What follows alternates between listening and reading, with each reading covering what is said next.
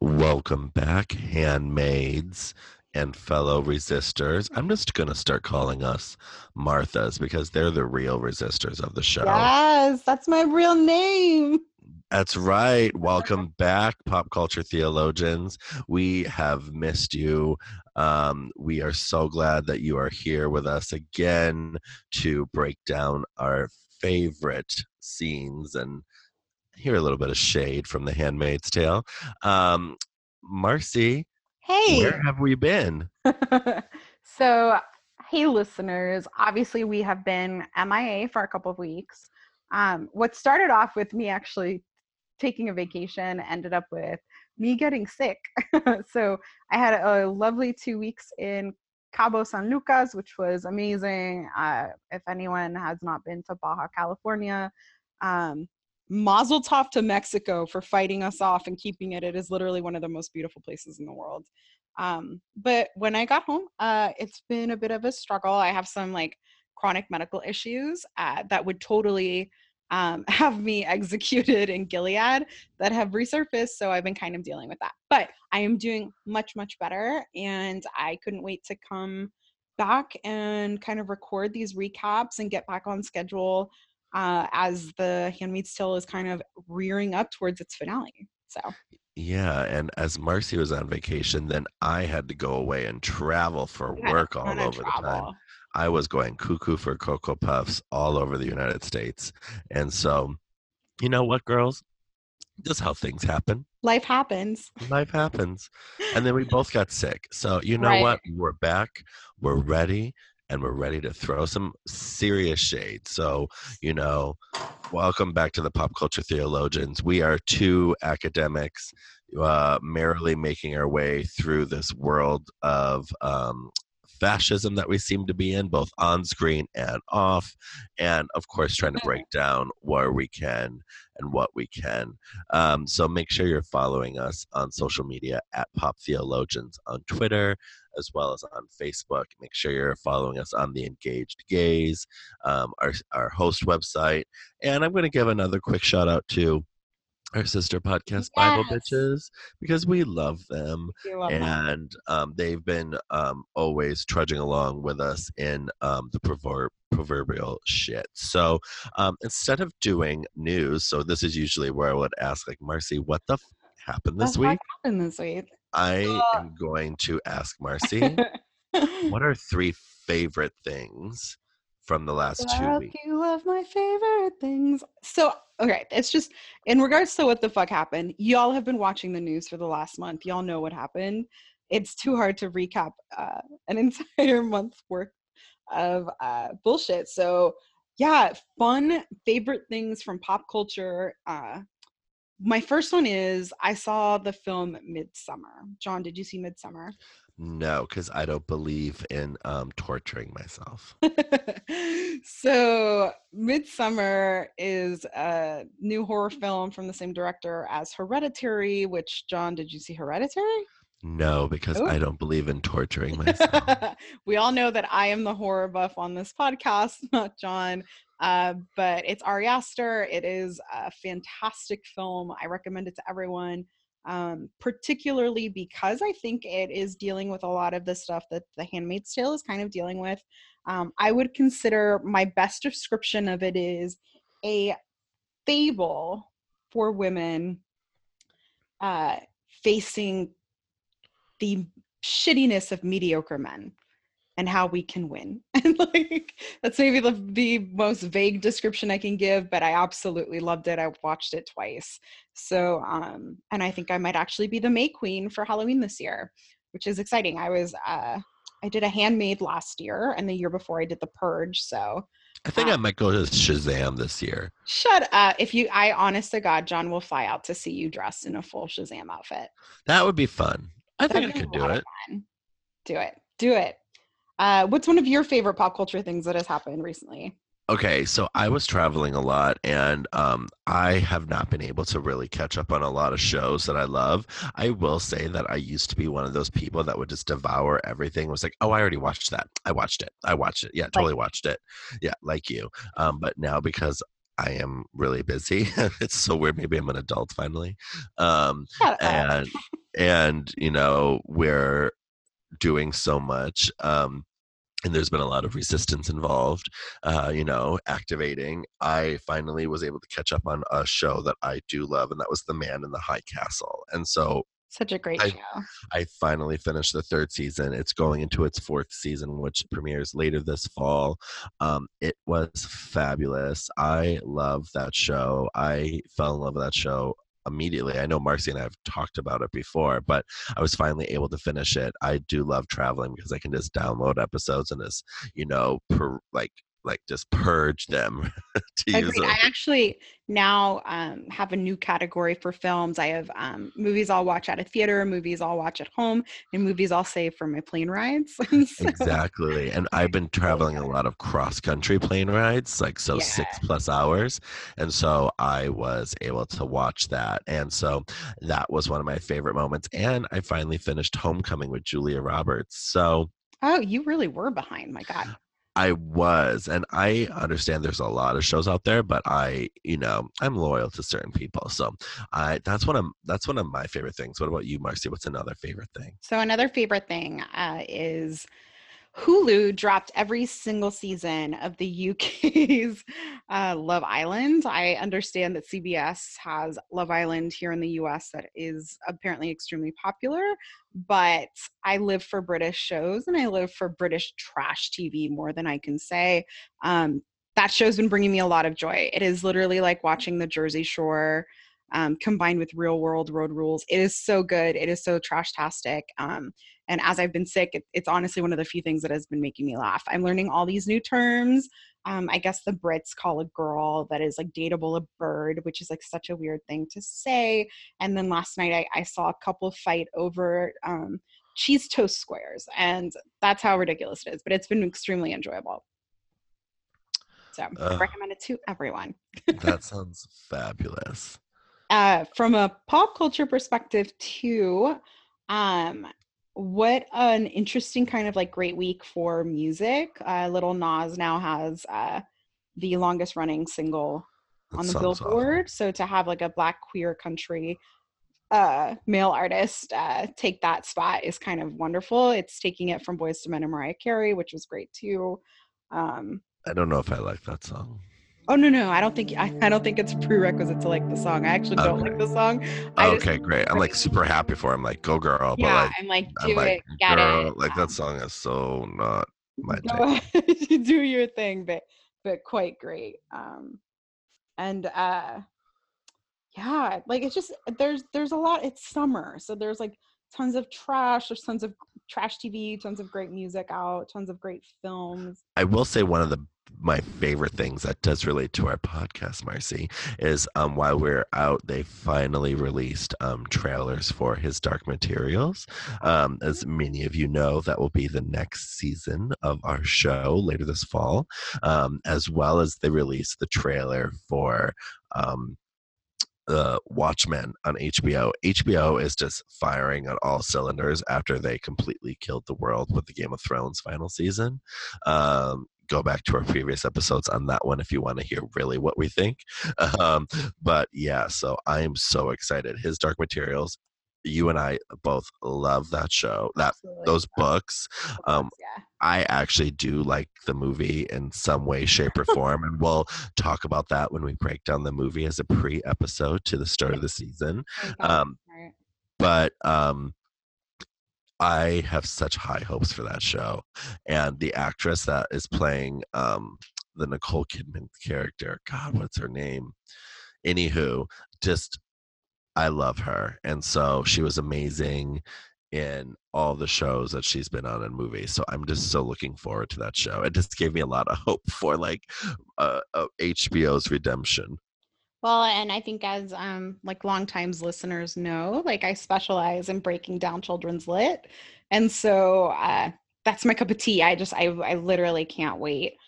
Which means we should probably start our clicker for how many times I mentioned Harry Potter today. Oh Uh, yeah, take a it's shot. it's interesting because I'm like, how can I really put in Harry Potter in the darkness that is these episodes we're recording? And it's like, yeah, I'll find a way. We'll figure this out. We'll So, figure it out. Don't so worry. John, I think it's time to delve into Gilead. Let's do it. Okay. So we're going to start off with episode 7, Under His Eye, which uh, an interesting episode. I'm gonna say that the last 4 episodes, so 7, 8, 9, 10, have been interesting episodes for me.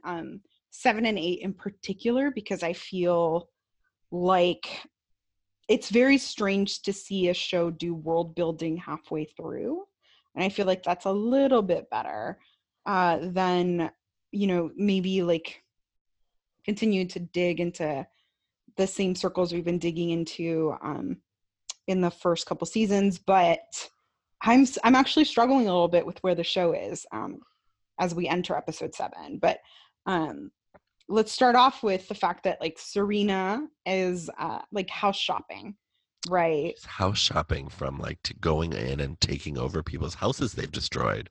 Which is interesting. So she's house shopping with Olivia. I keep wanting to call him Sadler from SVU, Commander Sadler's wife. Oh God. So they're looking, and like I think that this is maybe the key to this episode. Um this entire episode, I think, is supposed to talk to us about how easily we can be swayed and corrupted by money and power, right? And so I'm thinking of like like right now, like Moscow Mitch and like Ivanka and Jared, and like what does it take to, a really good one would be, Jesus, why am I forgetting his name, from South Carolina? Oh, Lindsey Graham. Lindsey Graham. Not a nice lady. Not a nice lady. What does it take, right? And so like Serena at the end of our last season was literally joining the resistance. She like gets her kid out of Gilead. She loses a finger for reading. And then all it takes is looking at these like super big houses in DC and some schmoozy boozy parties. And it's like, hello, Ivanka. Like she has literally drank the Kool-Aid again. Yeah, I remember. I think listeners remember that. Like, I was kind of like pulling for Serena, but now I'm just kind of like, girl, you get yours. Like, you're gonna get it big time. Yeah, you and I disagreed on the fact whether or not Serena could be like almost like uh in recovery, right? And like, Exactly. and I'm like, no, like she is meant, like, and I think it's because I live with Margaret Atwood's book Serena. I've lived with that version of Serena for so long. I'm like, this is not a fixable white woman. This is not your ally. Like this is not your friend. I would say that as these episodes go on, a good example to look at someone who is both victim and captor would be Commander Lawrence's wife, but not Serena. Like I Serena is as love. me I too. know we'll get there. I love Yeah, Commander Lawrence's me wife. too. But yeah, so it's interesting to see like just like a little bit of the Kool-Aid. And you spend a lot of time in DC, right? Like it Oh is God, yeah. very easy to just kind of fall into these circles of power, and then all of a sudden like you Well, just start. power is addicting, right? I It mean, is. that's the It thing about is. power is that once you think you're on the inside, you I love how think you say once you think you're on the inside, because you're never really on the because inside. you're never really on the inside, especially if you break down like systematic power, right? Right. Unless you are a part of that like 1%, hegemonically, like white male, you know, type of Cis, madman, straight. cis, straight, all that stuff, type of representation of what, the ruling capitalistic heterocystic patriarchy is, right? Give me more words. Let's use our academic words here, and so you're never a part of that. Like you think you Right. are, but you're not. But yeah, as a person who considers herself very privileged, like I think this is a call out to like not forget that like every comfort I have, every single thing is on the back of what, right? Like how many compromises a day do I make in regards to um, my own comfort and my own kind of like sense of self. And I think every single person deals with this. Like we live in an interconnected world. Like I am never going to eat a tomato that does not have labor behind it. And I'm never going to kind of like not be a part of this like kind of capitalistic system. But Serena's making a very deliberate choice here. And I think we are supposed to take that in. Right. So And Fred too. Oh, well, because Fred he is a lost power. fragile, like we've talked about Fred before. I'm like, I've met a million Freds. They're just fragile men who are so desperate to be told that they're special, right? That they are special and different and have a higher calling. And it's like, I, that's that is so classically like it's so classical, tragic, and common.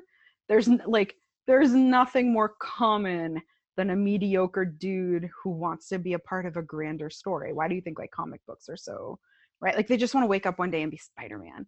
Like Commander Waterford just wanted to wake up one day and be a crusader. And it's like, yeah, nice, dude. Hmm. Nice. So back in Gilead, we see what they call a persecution, which is like when the handmaids are the ones who delve out the punishments for crimes, right? Oh yeah. Right. So there's this weird one where they're like all pulling on this like I think they're dismembering, like they're pulling on these like long strings and like we've seen times where this goes well, like in one of the first episodes, they stone like a rapist to death, but then there's other ones where like the handmaids have resisted a bit, and I was thinking a lot about this, about like why these scenes are so important. And I think it's because it shows us the ways in which the system makes us feel simultaneously like release but also complicit. So like here, by making the handmaids be the ones who delve out punishments, if and when Gilead is ever deconstructed, the handmaids are complicit in torture, right? And like the system is set up so that they can never wipe their hands clean. And this Yeah. comes up in a minute with Emily when she's in Canada. But it's also a way for them to get their rage out, because the system also acknowledges that they cannot abuse these women in perpetuity without having some sort of way for them to release their rage. Well, it's another form of control too and Of course. manipulation, like by making them complicit in the system of torture and pain that they themselves are, already part of through the ceremonies and the rituals that Right, are right, done to them on a month. I think it's a monthly basis when they're like, I can't remember the rituals because we haven't seen one for a long right. time, but it's a way in which they brainwash them. Continue to. Right. And I think, this is like a call out to like to us to look at the ways in which the system itself makes us culpable, even if we think we are not. So like a good example that comes up in my head is like my taxes are currently paying for concentration camps, right? Um, like my money, and like I have not withheld it. I am in a way complicit in the system. I don't have a choice. It is like I have to pay my taxes. These handmaids don't have a choice. They have to do what they're told. But like it's an interesting kind of snapshot of the way in which none of us escapes the system that we are bound to, right? Which is what makes people who resist, makes people who rise above the system so much more admirable than we even get, because like we never fully even kind of dissect our own culpability in systems of oppression. So um moving on, we move on to Loaves and Fishes, which has become kind of like the place to kiki. Yeah, Like every every single time they need to have a conversation about something, it's like while they're looking at anchovies at Loaves and Fishes. So exactly. And like just big blocks of cheese. just big blocks of cheese, like weird soup in jars. Like it is like a nightmare of a grocery store. I'm like, no, thank you. If there are no Pop Tarts, I don't want to be there. I, agreed. So the scene, I think most importantly, just is there to remind us that of Matthew, uh, continues to be this like righteous kind of like follower of Gilead's laws, and how much that irks June. Hmm. Uh, and I think that of Matthew is a very strange contrast to Serena, because we're looking at complicitness versus like forced complicitness. um there's this thing about of Matthew that June I think is struggling with, which is like of Matthew's made a different decision to survive in this place, right? And June feels very entitled to say that it's not the right way to survive. And you know, I struggle with that because I think that first off, literally from a visual perspective and an identity perspective reeks of white feminism, which is like, you know, here's this white savior figure like telling a woman of color like the way that you are surviving is bullshit. You need to resist like I do, which is extremely kind of like disturbing and all too common. But also there is this like also like larger lens as a woman for me of like how difficult it is to not like judge those who are like judge other women who are complicit regardless of like our intersectional differences, who are complicit in systems of power. So I'm really struggling with the June and of Matthew dynamic, which we'll get into a little bit more. But as a woman, I'm struggling. It's very problematic. Yeah, I'm really uncomfortable with it. I think I honestly think that this character does a lot of harm to June, but I'm not sure if that is a bad thing, because I'm not sure that which I struggle with because I've lived with June since I was 15 in my head. June in the book is of no color and does not carry a privilege. Like it's a very different experience via screen with this white woman who seems like Teflon, right? Like everything just bounces off of her. So, but there's a lot of Black women that seem to get killed during June's plans, which is extremely problematic. So, Yeah, it's very problematic of the ways in which we've always broken down, like, you know, in Game of Thrones, white feminism versus, you know, people of color's feminism. And I think we're seeing the ways in which June, and when how she even interacts with like the Marthas or, she's you know, limited. anyone else, she's very limited. She's very limited and is extremely blinded by what, as an outsider, I can say is like white feminism and a white savior complex.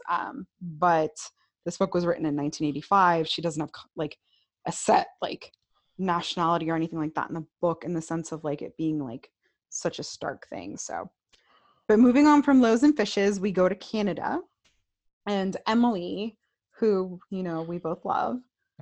Oh, she's getting her groove back. Well, yeah, but she's also like she's dealing with the fallout of having been in Gilead, right? Because she's like at the therapist, psychiatrist, doctor, or whatever, and like they're kind of like listing off her crimes. Like, so you ran over a guard, like you. It was like a best memories for me though. It was like, oh, that Right. was a I'm great like, yeah, episode. Yeah, those that's are right, her. bitch. Right. Those are her greatest hits. Like, stop reading them like murder. They're her greatest hits. It's a great look at how we as viewers and how them as, you know, participants, like they think that they are doing their best to resist, but on the outside world, in these black and white books of law, they're still considered, you know, crimes. Right. And I think again, this is that critique of like, we are all trying to survive and we all make very different choices, right? And like, you know, June has not run anyone over. June hasn't killed anyone yet. Um, That way, well, she's killed a couple people. that's I mean, she inadvertently. I mean, because Murder. of her actions. Right. And like, and then we look at Matthew, who is like trying to survive by staying as straight and narrow as she can. And then we look at Emily, who like literally just like was like at every turn, I guess I'll kill someone. And like, and these are all women trying to do the exact same thing and doing it all very differently. I will say that I think as viewers, we're supposed to sit with like, who are we after trauma, right? So who is Emily after Gilead? Like, what is she culpable for? Is she culpable for things? First off, like, is Emily a murderer? By definition, yes, but like, if it's surviving, right? Like, if it was surviving, does it mean murder. And then I think of the murder of the commander's wife in the colonies. That wasn't survival, that was rage. But rage is a side effect of abuse, right? And so Yeah.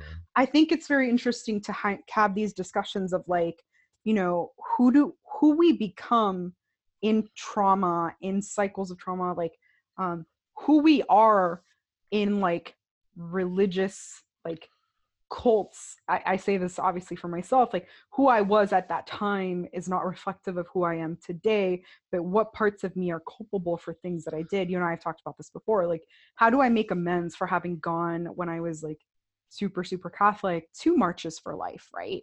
That shamed Mhm. women and did so much. And like how do I make reparations for that while simultaneously acknowledging that like I literally was brainwashed. Like I have like vague memories at this point of myself during that time because I was gone. Like I was just like not myself. So I think that that's very, very interesting to Yeah. break down Emily's kind of come to come to Jesus moment with like I am and I am not.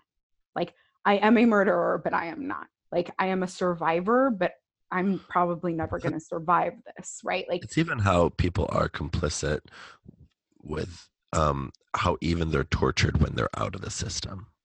Like, because they're right, forced to relive the trauma that they were like, I was trying to survive, but you think that I'm a murderer. right, and like and that like as much as we let's if we look at this like I've been thinking a lot about like the border crisis, right? And like how obviously under the Trump administration, but in general, we re-traumatize refugees over and over and over again. I actually just finished, I don't know if you've seen this show, but if you haven't, you should. Years and Years on HBO, which Oh, is it's on the list. it So that is means I'll watch it in a couple of years. listeners, it is fucking amazing. You need to watch it. It is a damning critique of the US right now. It is the like I keep saying I can't wait to see prestige TV in 20 years that takes on what we're living through right now. The Brits were like, hold my beer, we'll do it right now. And they did. And it's great. But they do deal with the migrant crisis and like just how we don't have systems in place that don't re-traumatize, right? Like we have systems in place that re-traumatize. Like you look at women who have gone through assault and rape and the ways in which getting their rape kits even like read is re-traumatizing. The way trials are where they have to describe every fucking glory detail of what happened to them. And so I think it's a challenge to us as viewers of like, are there ways to reimagine how we embrace those who have been hurt, right? On large systematic scales and also in our personal lives, right? Like a good example is like if I know that like a loved one of mine has a trigger, like are there ways for me to reimagine the ways I engage with them that doesn't accidentally touch something that is just too painful to touch, right? Or do I just kind of like bumble through my relationships and just kind of chalk it all up to like we all have to deal? And I would like to think that those of us listening like can reimagine ways, micro and macro, that we approach trauma and healing for folks. Exactly. So from here we move on to what I'm calling the child rescue caper gone wrong. Um, this is not this is nonsensical writing, and I'm going to be saying nonsensical writing for like the next like 2 episodes of this podcast. um June enlists Mrs. Lawrence, who you and I both love, Yeah. who is again still culpable from what I can gather, but not in the ways Well, Serena she is. stood by. She's like, we weren't going to do any of this, but she stood by. Right. She was the one who was like, I'm not racist, I just hang out with racists. Looking at everyone on Twitter who says, I'm not a racist, I'm just at a Trump rally. I'm not racist, but she should go back. And you're like, right, what? right. That's Yeah, not how it works. right. So June enlists Miss Lawrence during one of her ups. So we know Commander Lawrence's wife has bipolar disorder, and from what I can gather, they have been smuggling in shipments of meds. So sometimes she has meds, sometimes she doesn't.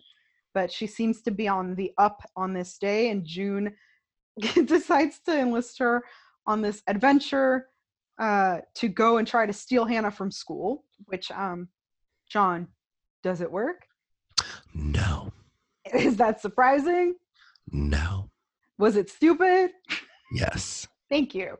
I also think it is That oddly, scene on the wall where she was like, Hannah. I know. I was like, I girl, what is I going wanted to on? talk about that moment. The first thing I want to touch on is, to a certain extent, I feel like this is an abuse of Mrs. Lawrence. Well, June does use Mrs. Right? Lawrence. She's using her in ways that are putting her in very unsafe situations. Do I think she owes her safety? No. But yet there is a part of me that's like, you're better than this. Like, please do not use a mentally ill woman. Uh, but I think because I don't know her backstory, and all I can infer is that she from the get-go has been like, this is a dumb idea, but I love my husband. Um, which by the way should be enough to get you like crimes against humanity. Um, but I don't know. I have a soft spot for her, and I'm kind of like, please just stop using Mrs. Lawrence because it seems a little unfair. Like, but whatever. But let's talk about the scene you're talking about, which is when this rescue caper goes wrong. June is up against this wall that separates her from the schoolyard, and she can just hear all the children laughing, which includes Hannah, right? Somewhere in there. Um, and I think this is a. How did you read this moment? In regards to of Matthew's Mrs. Lawrence. No, in regards to how do you feel like June is kind of taking this moment? You know, I just have a lot of problems with June overall lately in these episodes that I don't know if my sympathies just shut off for her at the moment. Yeah. See, I think like I've disconnected from June as a heroine, which is really kind of not good from a viewer's perspective. But I think this moment at least is meant to highlight that, Bring to bring it back. to bring it back, but also for the first time maybe June realizes she's not the only person missing her kid. There's a lot of kids, and there's a lot of mothers with similar stories to hers. And like for a very long time, her focus has been like Nicole and Hannah, Nicole and Hannah, Nicole and Hannah. And it's like for a minute, hearing all of those children laughing, which is supposed to be this beautiful sound, according to our own societal kind of like children laughing is always equated with something real beautiful. It's horrifying for her because she's like, my God, like how many mothers feel exactly like I feel in this moment? What am I supposed to do with this? And I think that's very powerful. Yeah, Um, I do. I mean, it is trying to be a redemptive scene for her, but I it's think trying to rein in her white feminism and and her her privilege. singular tunnel vision for her narrative in a world that is much bigger than her narrative, I think. Mhm. Does it Yeah. do it? No. The show is fundamentally about June, similar to Piper in Orange is the New Black, where every other character became way more interesting than Piper. And like, it's difficult to kind of rein it back when you're just like, I'm honestly more interested in the Martha networks and Aunt Lydia and a bunch of other shit. But sure, keep trying to tell me that my eye needs to be focused right here. Um, I being no pun intended, but still. Um, so then we move on to a public hanging. Yep. And what happens, John, at this public hanging? Oh, June's grand plan comes to fruition.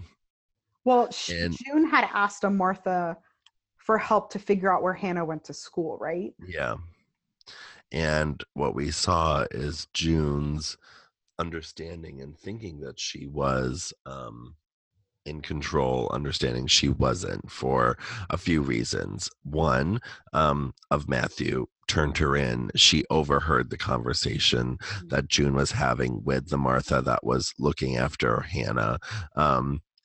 In Loaves and Fishes, and she, because of Matthew, is trying to live this pure handmaid tale life.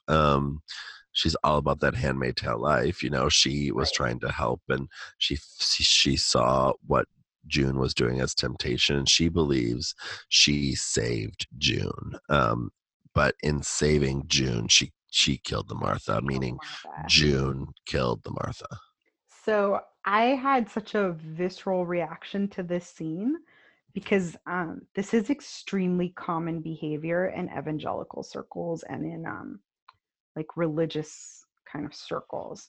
I keep thinking of like Mandy Moore throwing the Bible like in Saved, like I'm here to help you, and throwing the Bible, right? Like a classic scene. But this is very much almost like a tableau of evangelical saving language, for any folks who have been in kind of like toxic evangelical circles.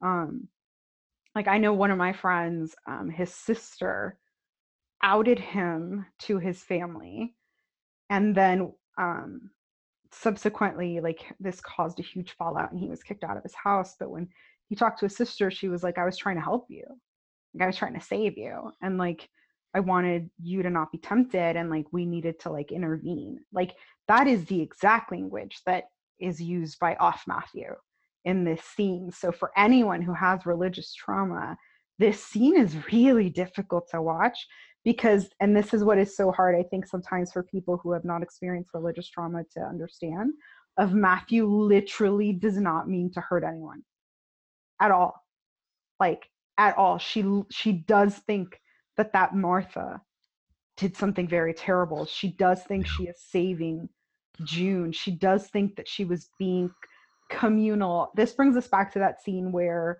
Serena's mom puts her in that prayer circle, and where we talked about like that Serena's mom may look like a total bitch in that scene, but she doesn't think she's being one. Well, it goes back to our discussion of the blue bus people from The Purge, right? And like Yes. the ways in which they are dealing with trauma or are complicit within that cult like narrative mentality. Right. And it is just so common that we in toxic religious circles are taught that shame is powerful.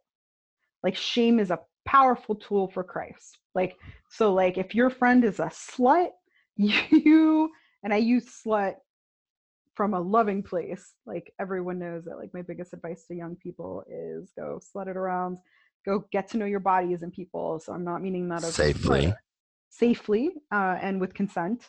But if your friend, you know, is a woman of the night, expose it, and then let the community take care of it. And like if your friend is gay, expose it and let the community take care of it. And when you say take care of it, what we're talking about is shame. The communal shame can shut down people. The communal shame can change a person's like natural order and like drives or whatnot. Like so yeah, this was like a difficult scene for me. June obviously loses her shit, calls her a bitch, and then the handmaids, in an interesting kind of form of defiance, protect June. Because like June was like a chola. She was like taking off her hat. She's like, I'm ready to go. Ya vamos, let's fight. Right. And like the handmaids, they don't protect of Matthew, they protect June. Because they also, I think so many of them know that someone like off Matthew is dangerous to them. Like dangerous, because every single little thing now they will wonder if someone like of Matthew is scrutinizing their behavior, right? It also shows us that the resistance is much larger than we think it is, right? Yeah. So and it closes with of Matthew legitimately looking really confused, which is what we talked about, because she honestly righteously thinks she's doing the right thing. Yeah. And knowing that June's coming for her. She's coming for you. She gonna find you. Yeah. Yeah. Oh, yeah. So that is episode 7. So let's move on to episode 8, which is titled Unfit. This, I thought of you a lot during this episode because you finally got what you wanted. Was it the birthing scene? No, it was on Lydia's backstory, but let's start with thank you so much for yeah, remembering. I knew that you were like, Marcy, we need to wait for this birth. Like, we need to wait in that birthing scene for the Aunt Lydia backstory. And I was like, I don't give a shit. And Dowd is a national treasure. She really is. Like, we need to surround her with love and light the way we surround Betty White. So, but this episode does start off with a birthing scene, which I had just seen Midsummer when I saw this episode.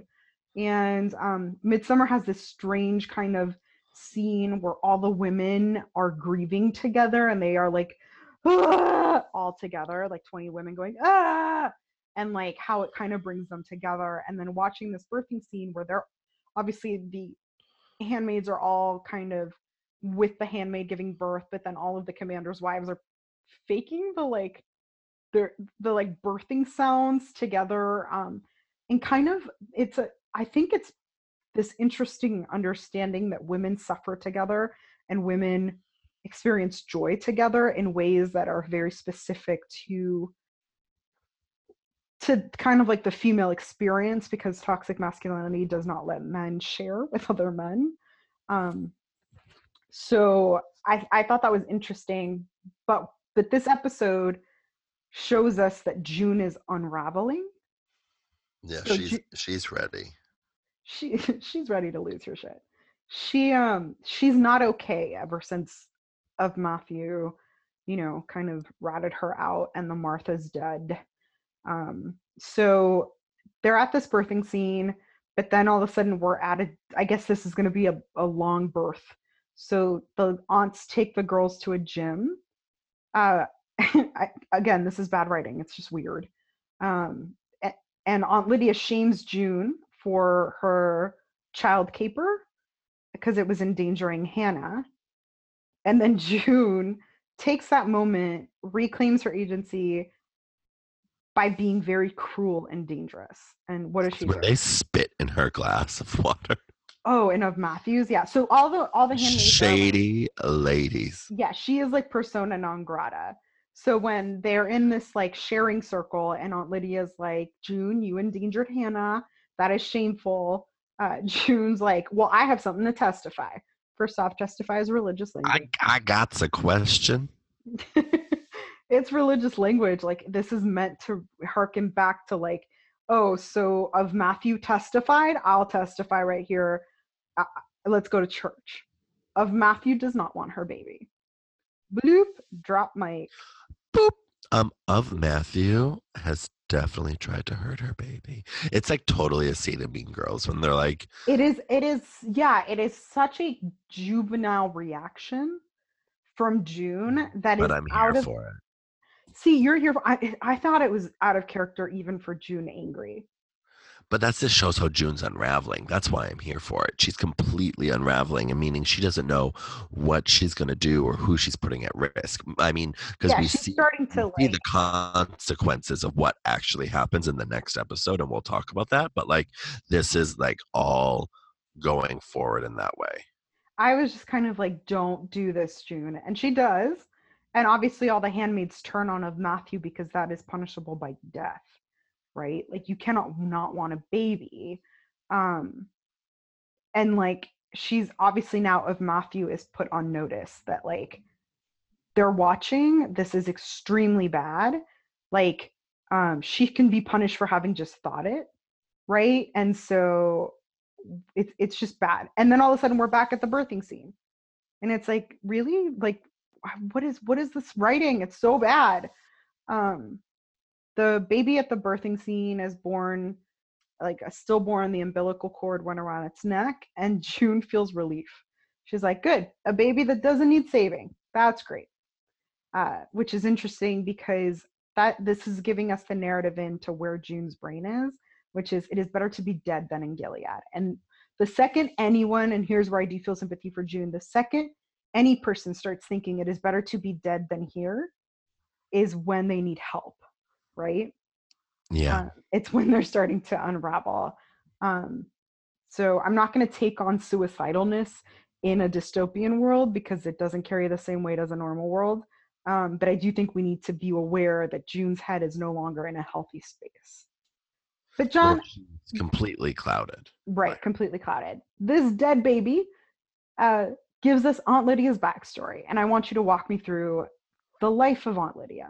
So Aunt Lydia was a hooker and she was completely sex obsessed and she was dealing a lot of drugs and murdering a bunch of men who were trying to, just force the patriarchy on people.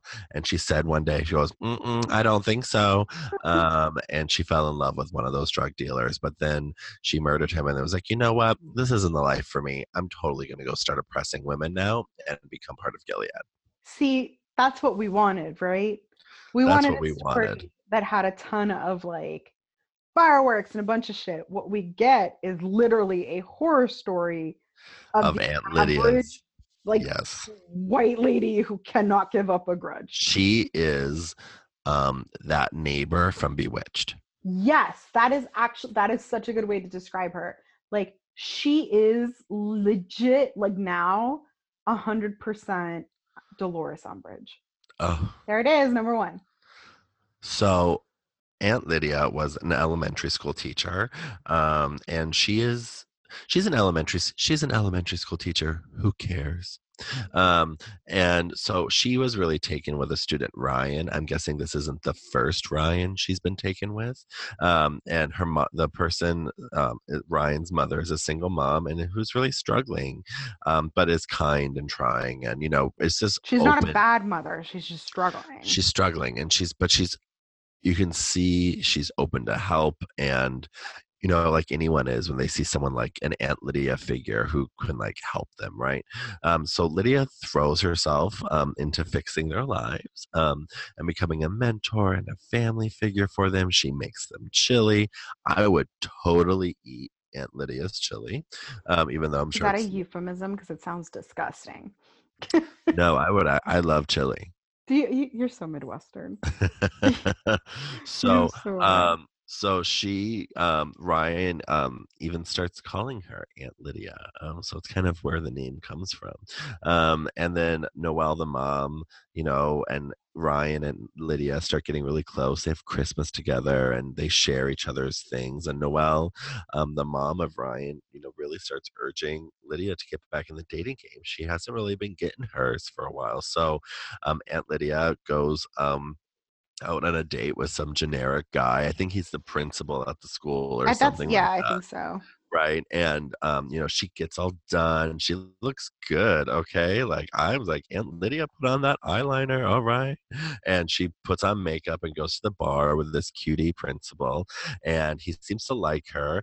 And they go back to her house and Aunt Lydia's like, I'm gonna get mine. And so, she throws herself on him and like Well, starts what's interesting is out. like, yeah, she goes from like 0 to 100, Well, which because like, she's been repressed. She's been right. repressed by the society that Gilead is, because with every backstory and with every new episode, we find out, I think the forming of Gilead and all of these laws in certain She ways that like clearly was part of a very American evangelical community because they keep quoting Bible verses at each that other. was taken. They have morality laws, and she cues back to laws that are in existence that like Right, clearly show like the formation of Gilead, right. and where it's coming from. So she's trying to get with the principal, the cutie principal, but then He basically shames her. he shames her. He's like, because this is Gilead. Remember, he's like, you know, No, it's not Gilead. Just to clear it up, it's pre-Gilead. no, I know, but Gilead like culture where Gilead like adjacent. Gilead adjacent, like when Right, June and Moira went to the coffee shop and they're like right, right. fucking sluts, like you don't have money and you're like all that crazy shit, right? Like you're seeing like the very beginning stages of Gilead or how we got to Gilead, right? And so he shames her and um she turns and she rages and she gets so mad and shames herself then and turns that hate internal, but then uses it externally against Noelle, who she sees as a bad mom, and she She turns doesn't. Noelle. I think she's slut shaming Noelle for the shame that she was made to Yeah, feel. she So takes it out on her. yeah, she's like, you turned me into a sexual monster And it's because how you gave, women hurt other women to uphold the right, patriarchy. right. And so she basically turns Noelle into CPS for endangering Ryan. And the kind of last scene that we really see is Noelle being taken, away by, I think it's school security, because, It was CPS awful. is there and calling her a horrible person and all this stuff. And, that's really where Aunt Lydia became Aunt Lydia. Well, and like I think like we've talked about this quite a bit when we've discussed Dolores Umbridge and what she stands for in Harry Potter, right? And like um the people who aid oppressive evil structures are not always the monsters under the bed. They're the day-to-day folks, right? Like, Yeah, the monster is oftentimes not the one in the closet, it's the one right in front of you. right. So here's a teacher who oversteps her boundaries because she is obsessed with the idea of like communal responsibility, which is what we were talking about um before with like of Matthew. she's obsessed with this idea of community with Christianity, but evangelicalism and trying to find like a word that's all encompassing. So all kind of conservative evangelicalistic approaches to modern American Christianity have this idea of communal responsibility. We see her overstep her bounds with a single mom, because single mom is the first strike, right?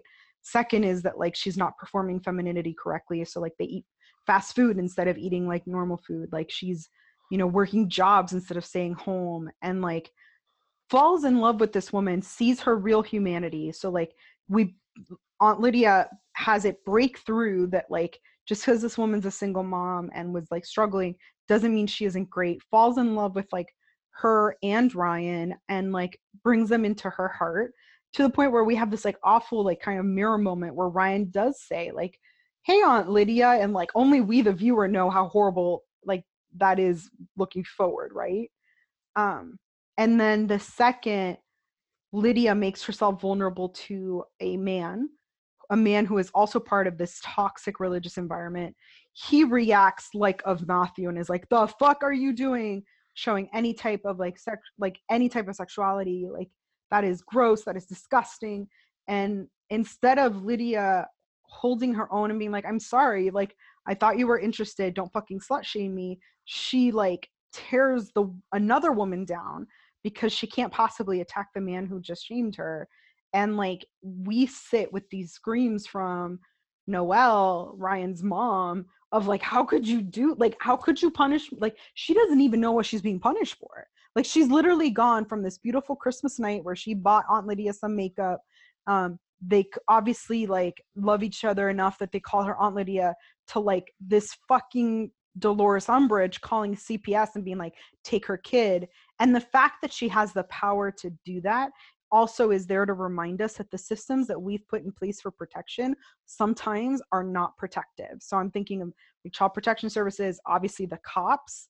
Like as someone who does like racial equity work, there's nothing worse you could do for your neighbors or for your loved ones statistically than to call a cop. And yet that is a system that we have set up that is supposed to protect us, but statistically it doesn't. CPS, and I have friends who have worked for CPS, like notoriously fails children, fails its workers, and You like don't say.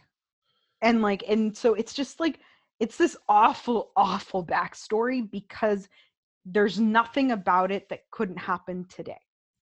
Like it is not dystopian, it is just a classic vengeful like like small woman taking out her fury of feeling inadequate and shamed by men on another woman. Yeah. It's gross. It literally gave me like I don't know how to I have a word for it in Spanish, but like I guess I was really discombobulated after it. Yeah. Well, then we go back to our favorite store, Loaves and Fishes. So And biblical. Aunt Lydia is ready to talk to June to relocate her out of the Lawrence's house. You know, I it's know. probably time for her to, be with another family and have another baby. Well, and we know that like everyone's onto the fact that Commander Lawrence may or may not be not actively participating in life in Gilead. Exactly. And so, Marcy, why don't you walk us through the final scene? So I thought this scene was shot beautifully. As Aunt Lydia comes in, we get one of the million pan shots of June's face, which I'm getting tired of, where she Do you think she looks angry? I'll be honest with you, I think she looks this whole scene, I think she looks relieved, which means in my She's head, enjoying it. yes. She So enjoys it. That's why I love this she's scene. unhinged. So she sees Yeah, Aunt Lydia that's right. come in and she's like, all right. And she sees the guards come in with their metralletas, sorry, their machine guns. And I only refer to machine guns in Spanish. I don't know why. Um, blame Medellin in the 90s. But this scene, we as the audience think, oh, this is about Aunt Lydia and June. But all of our cruelty in this world has consequences. It's like a domino effect, right? And this scene is like watching one domino hit the other, hit the other, hit the other. So Aunt Lydia comes in, June looks at her, of Matthew misreads the situation like they're coming for her. She's so full of rage that she ends up beating she turns her rage not towards the system, not even towards Aunt Lydia, not even towards June, hits poor fucking Janine, who by the way has had more sustained blows than anyone else on the show. How she is still so stunning and beautiful and amazing and a space pirate I will never know. But she hits Janine, then hits a guard, grabs his gun, and then points it first at Aunt Lydia. This is all happening within seconds of each other. Points it at Aunt Lydia, and then we get another pan shot of like June, who has taken this all in like it is some type of slow-mo like film, and you see her kind of smile, which to me is she's lost it. She's also to a certain extent ready to die, because she's ready to die. And I think as a viewer, that is very scary to me. And I'm also tired of watching cycles of June be beat up and then rebirth, beat up, rebirth, beat up, rebirth. Like, she's not Fox the Phoenix, right? Like, at some point, like, you either have to let her die or you have to let her make strides in the resistance. Like, this season has done nothing but spin wheels on getting June nowhere. And I think that is extremely frustrating. But so we're thinking June's about to get shot. And then the shots actually come of Matthew. She's shot by some other guards, and she is dragged out. Her body's like bleeding. And some Doris Day bullshit music comes on, and oh, I loved this ending though. I thought it was so good. It is one of the more beautifully shot scenes in this entire season. It is beautifully choreographed. It's meant to make you kind of look everywhere and take it all in. I need this episode to go somewhere interesting. And it does. So, but that is the end of episode 8.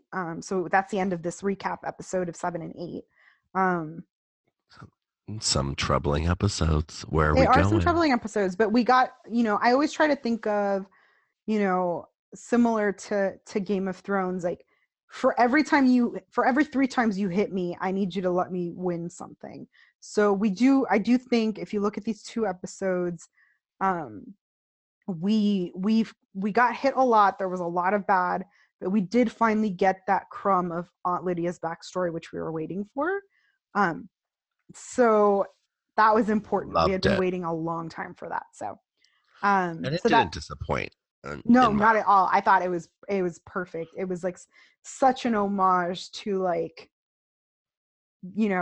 like, I'm trying to think of what their names are. Jesus, who the women who love to call cops on Black people.